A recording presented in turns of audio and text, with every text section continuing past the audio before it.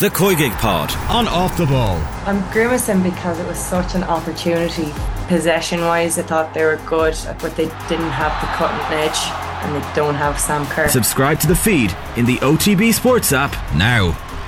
Rugby on Off the Ball. With Vodafone, main sponsor of the Irish rugby team. We all belong to the team of us.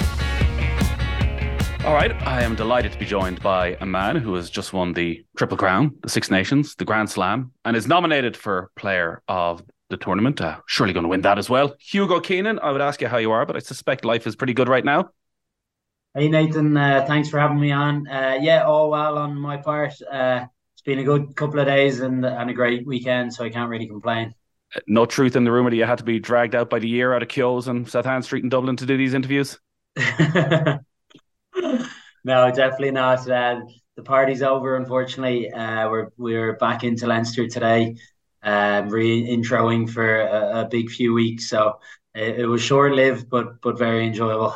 I said Keogh's because I saw on their Instagram last night they were putting up pictures of James Ryan and Jack Conan, and a few of the other lads were still partying. So were they back in Leinster as well today? That was, yeah, everyone was back. That was probably from a few nights ago. Okay. Yeah, Monday night, so day 3, I think. Right. So, and did you leave it at day 3? We did. Yeah, we were called back into action today. So I think 3 days is enough. We had to get our bodies and minds right yesterday and come in today relatively fresh and prep the lads for the big game against the Stormers on Friday. I assume it was a very light session. Yeah. Well, I'm not back yet. I'm on my return to play after a bit of a head knock there. So, lads still had a decent session out there. It was a good standard too. Good 15-on-15 teams going up against each other. So I think it was a brilliant way to prep for the weekend for those lads playing against what's going to be and sounds like it's going to be a very strong Stormers side. So the last a lot of people would have seen of you was been taken off at half-time and failing the HIA, then not being able to come back on. Were you able to take a full part in all the celebrations, post-game, Saturday night, all of that? Yeah, I suppose you just had to be a bit sensible with the head knock. But no, definitely able to enjoy the moment. I was still on the pitch at the end. I was mad keen to get back out there for the second half, but unfortunately, that wasn't to be, but delighted the lads did the job anyway. I was a bit nervous on the sideline. Geez, it's not a good place to be. I'm not sort of used to it, and I don't want to get used to it because I think you're more nervous watching when you can't control anything. But no, it was those, I suppose, last few minutes when it was sort of in our control and job done were very enjoyable, and then getting the family on the pitch. And seeing them after and getting them to lift the trophy and whatnot was really special. And then, we were into the RDS for a few formalities and whatnot. So, yeah, very enjoyable evening. It's the whatnots I want to know about. It's such a special occasion to win a Grand Slam in Dublin for the first time. Like, it's one of those things that you probably can't appreciate 4 or 5 days on fully, but in 50 years you'll still be able to look back at that photograph of you and the family and the trophy, and you'll know what it meant at the time. The stuff that is fresh in your mind over the last 4 or 5 days, as much as you're free to tell us about the celebrations, what are the things that stand out? What are the special moments that stand out? Maybe messages you've got or people you met along the way? It was definitely just that moment in the Viva, doing the sort of lap of honour with the trophy, and I think that was the special part. Whole like the 52,000 people sticking around, bit of Free From Desire being played around the stadium, knowing that all your family friends are there watching on. I was lucky enough. My dad did a good job getting a few tickets and gave a few to friends and family myself as well. So had unbelievable support in there, and to have them on the pitch after is a bit of a dream. And I suppose lucky enough just to do in the Viva and to get that chance. And I think that was a huge motivation for us throughout the campaign, and certainly that last week leading up into sort of that final as we were viewing it. Freed From Desire, are you a fan? There's been a lot of debate since. Is this the appropriate song to be celebrating in Dublin after a Grand Slam? It's It a bit of works. crack, isn't It it? works, doesn't it? I think the crowd got behind it. I don't think we were controlling the music. We were just going along with it. So it's just for a bit of fun, and it's good way to get a bit of a buzz going, and everybody likes it, I think. It's good for Johnny Sexton and Peter O'Mahony and the older lads, something of their vintage that they know and that they can get involved with. Yeah, I'm a fan of the old school music myself now, so I wasn't complaining too much. The Freddie Steward incident, then, our first time talking to you since, it's obviously been overturned, the red card since then. The disciplinary committee said that the tackle, they decided the tackle was an act of foul play, but they felt there was sufficient mitigating circumstances to view it as a yellow card offence only. What are your views on what happened, whether it should have been a red card, your memories of the actual incident? Yeah, I suppose it's probably not down to me to judge whether it's a red or if there's to be a ban or whatnot. But I felt from certainly he was very apologetic after. It was an unlucky incident, wasn't it? It was just one of those events. I felt for him as a fullback. It's a tough sort of position to be in. So I was chatting to him after, and he was very nice about it, and he apologised. And I think it was a complete accident. So not surprised it was overruled. Yeah, it is a difficult one because the more you watch it back, I think the more people were almost undecided, and we had a lot of people very strong on one side that it was certainly a red card, and certainly all the emphasis is on Stewart to slow his run down so that if there is a stumble or if there is a knock on, he can react quickly enough. You're playing on the pitch, how quickly would you expect a player to be able to react to the little knock on and you maybe changing position at the last moment?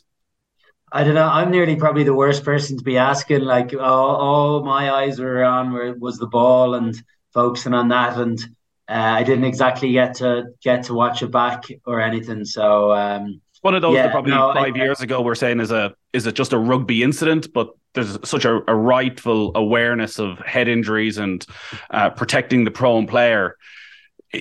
When you talk about a fullback, you have sympathy. Does an incident like that actually make you think about the way that you have to defend at times? Because even an accidental, and I don't think anyone felt that there was any real intention on it, you have to prepare yourself at all times that even if it means slowing down a millisecond to give yourself the time to change your body shape, the onus is now on you.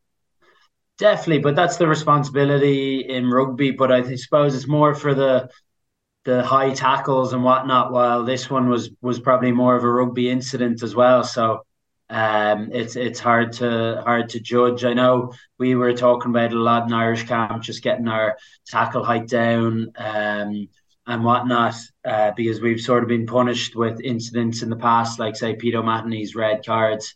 So I think those are the ones you can probably control a bit more and be sensible with.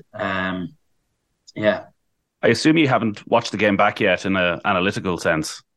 I've been trying to. It's been a pretty busy last couple of days. I'm about 20 minutes in, but I'm normally pretty slow in going back reviewing games. I suppose first half will be a lot longer than the second half to review because. But yeah, I'll do that maybe later today because it is important, I think, to flip the switch and move on and park things and take the learnings even from those games. Because to be honest, it certainly wasn't our best performance as a team out there. We made sort of tough work of it. England were making life difficult for us. We're obviously making the breakdown a real fight and disrupted our attack and our flow. So I'll certainly watch it back and try take some learnings from it, and I'm sure we'll be reviewing it in the summer in any Irish camps we'll be back into. But there obviously was a big tactical side to the game and what England brought to it. We're also wondering then, was there a nervousness around the game? Because for so many of you, it was the biggest game you've ever played in. Did it feel different to anything that's gone before in your career in terms of importance, in terms of how you slept the night before? I suppose it's about, we talked about, not playing the occasion, just playing the match. And I think it was a big focus for us through the week, and we did a lot of sort of mental prep on that side of things. And obviously nerves were very high for myself, and I'm sure the rest of the team. So yeah, that might have been a factor, but I suppose we're lucky enough to have a lot of experienced heads in the group. I've never really been in a final, so to say, for an Irish team, but certainly have experience from being in Leinster finals, whether the Pro 14 or Champions Cup. So it's about taking those sort of learnings in with us, and even treating the New Zealand Test Tour last year, the final series decider, as a final. Even the Australia game in November, we tried to treat as a final to get ourselves used to those sort of occasions. And hopefully this Six Nations would be the same, take those learnings. We said Italy was the quarter, Scotland was the semi, and England was the final. And I think that was probably just to prep us for more things in the future as well. So there'll definitely be learnings from this campaign as well. Because obviously players always talk of next game, which is always going to be the focus, but actually getting yourself into that tournament mindset of each game carries more importance. You'd have to feel if something is going to stand to you come the autumn. Yeah, definitely. I think like the importance of putting in back-to-back performances is huge. And when you get into finals rugby, be it with Leinster or Ireland, you've got to do it. And certainly it's the only way to prepare is to go in with that sort of mentality to these tournaments. I'm sure Johnny Sexton was devastated in the dressing room afterwards. He didn't get the Brian O'Driscoll style blimp after the match for the send-off. Like, he's been such a big part of every dressing room you've been in with Leinster, with Dublin, or with Leinster and with Ireland. Can you talk about him and that, what he's done for your career, how the influence he's had on your career? He's been incredible. Like, he's such a good leader, obviously incredible player, but like he sets the standard in training. And obviously just drives you on. He's like having another coach out there, but he's nearly got a better feel for it in one sense, because he's still playing, he's still feeling the same things you are. So just to even learn off him on the training ground is so vital. And I think he's definitely been such a huge part to, I suppose, Leinster and Ireland's success. And then off the pitch as well, he's a great person to chat to and helped me with a few, I suppose, through difficult times, and gave me hints and tips here and there. And it's great person to bounce a few ideas off and how you're feeling off as well, because he's obviously got experience on his side. So you've got to utilize it as best you can. You're talking to us today, you're with Energia launching their Think of the Possibilities campaign, which shines a light on the volunteers doing the invaluable on-scene work at grassroots level in Irish rugby. If people want to go on YouTube, you can search Think of the Possibilities, search Hugo Keenan, Energia, you'll be able to watch the video.